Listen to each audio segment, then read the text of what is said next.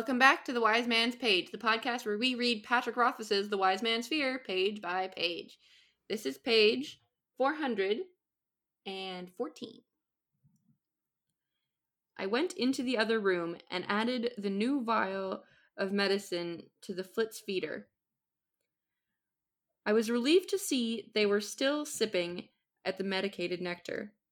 I had worried they might avoid it due to a change in flavor or some natural instinct for self-preservation. I also worried that lead might not be poisonous to Sipquicks. I worried they might take a span to show any ill effects, not mere days. I worried at the mayor's rising temper.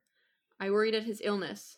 I worried at the possibility I might be wrong about everything I'd guessed. I returned to the mayor's bedside and found him cradling the empty cup in his lap. I mixed a second cup similar to the first, and he drank it quickly. Then we sat in silence for a space of 15 minutes or so. "How do you feel, Your Grace?" "Better," he admitted grudgingly. I detected a slight dullness into his speech. "Much better."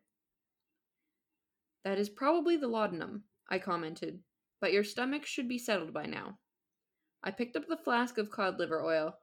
"2 good swallows, Your Grace." "Is this really the only thing that will do?" he asked distastefully.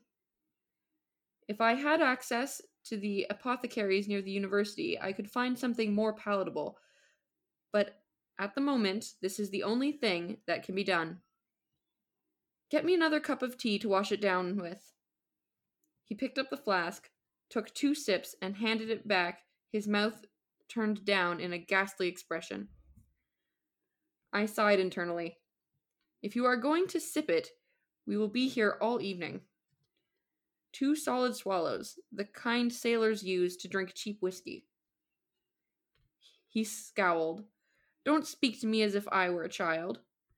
"Then act the part of a man," I said harshly, stunning him to silence.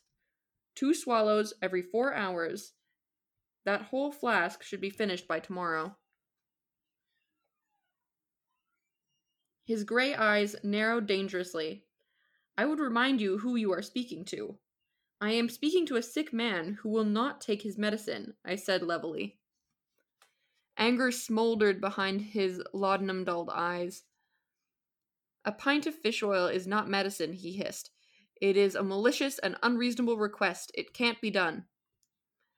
I fixed him with my best withering stare and took the flask out of his hand. Without looking away, I drank the whole thing down. Swallow after swallow of the oil passed my gullet as I held the mayor's eye. I watched his face shift from anger to disgusted, then finally settle into an expression of muted... End of the page. I'm Nick. I'm Jordana. I'm Jeremy. My book is missing a period. The sentence reads, "I was worried they might take a span to show any ill effects, not mere days. I worried at the mayor's rising temper." There was no period in between there. I have the first edition. I imagine that's been corrected in later editions. It has been corrected in my edition, yes.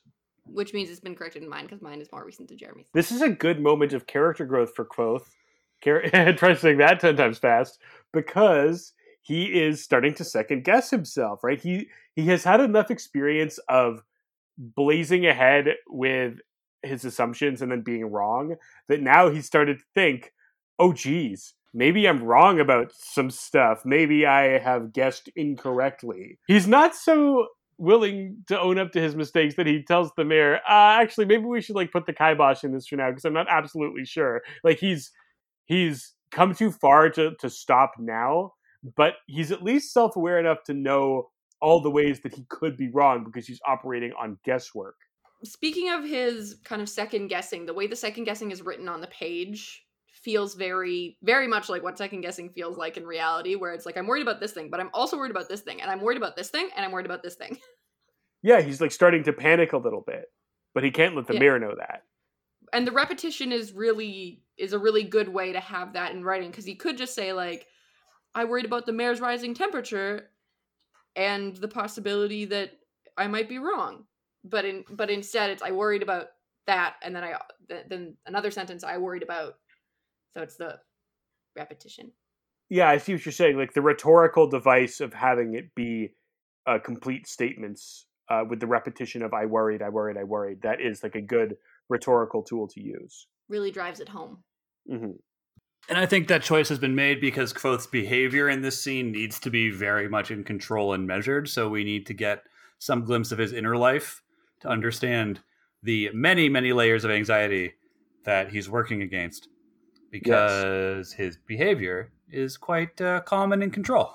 This is the kind of thing that having a first-person narrative is really helpful for, when you can juxtapose a character's internal life with their behavior.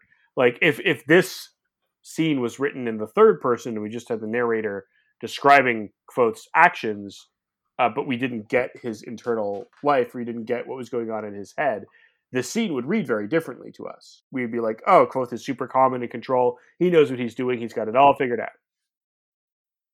But that happens sometimes, right? Like in this book, he often, no, not often, but occasionally, there will be whole scenes where we don't get a glimpse inside Kvothe's head, and we don't understand how he feels about a situation. So there's been a very clear choice made here to let us in, both by Rothfuss and by Kvothe, the narrator. Yes, indeed. And that's something that we mean when we talk about an unreliable narrator. Because an unreliable narrator can be unreliable simply because you're just getting their perspective. But their perspective might not be like factually accurate, right? And they can choose what they like, because the narrator is a character, not an omnipotent God presence. The whole narrative is filtered through what this character thinks is important to think about and tell you, and what they don't. I also want to point out that Kvothe's stunting on the mare is a great flex. I love it. I love it so much. Stunting? Yeah, when the mare is like, no one can drink a pint of fish oil. That's disgusting. It can't be done. Then Kvothe doesn't say anything. He just does it, licks the glass clean, and puts it down. That is a stunt. That is a flex. It is good, yes. Mm-hmm. I'm not sure this would work in real life. This is the sort of thing that, to me, feels more honest in a story. But then again, I rarely have to use shame as a tactic in my day-to-day interactions. And I don't hobnob a lot of the time with with nobility who you need to leverage shame over. But this strikes me as kind of the thing it works in a book and not so much in like a realistic, capital R, realism story. But it is a great flex. You know who I think it would work on in real life? A child throwing a tantrum. I don't know, like as a kid who really didn't like eating certain foods as a kid, if I was like, no, it can't be done, I'd never eat that, and someone just ate it in front of me, I would be like, okay, cool, I'm still not eating it. Like, yeah, same. I'd be like, sucker. Like, okay, like, great, thanks. You had to do it. What if it was framed as like, do you want to be a big baby? You big dumb baby. You can't eat the medicine, you baby. Because I feel like there's nothing that a kid hates more than being called a baby. Being called the child. Maybe like kids only read that kind of thing as being picked on. Kids don't really like get the nuance. They just think you're being mean when you do something like that. So like certainly reverse psychology might work, and I think it would depend on the kid. But in general, I think that kind of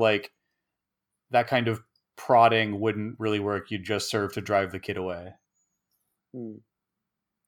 Well, Kvothe does give on the next page a justification for why he uses this tactic on the mare and why it works.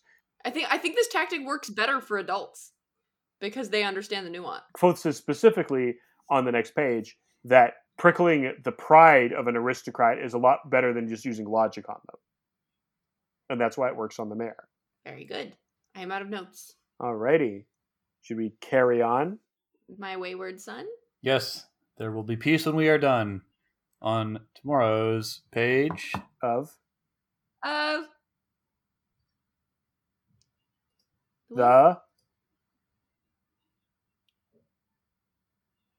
wind.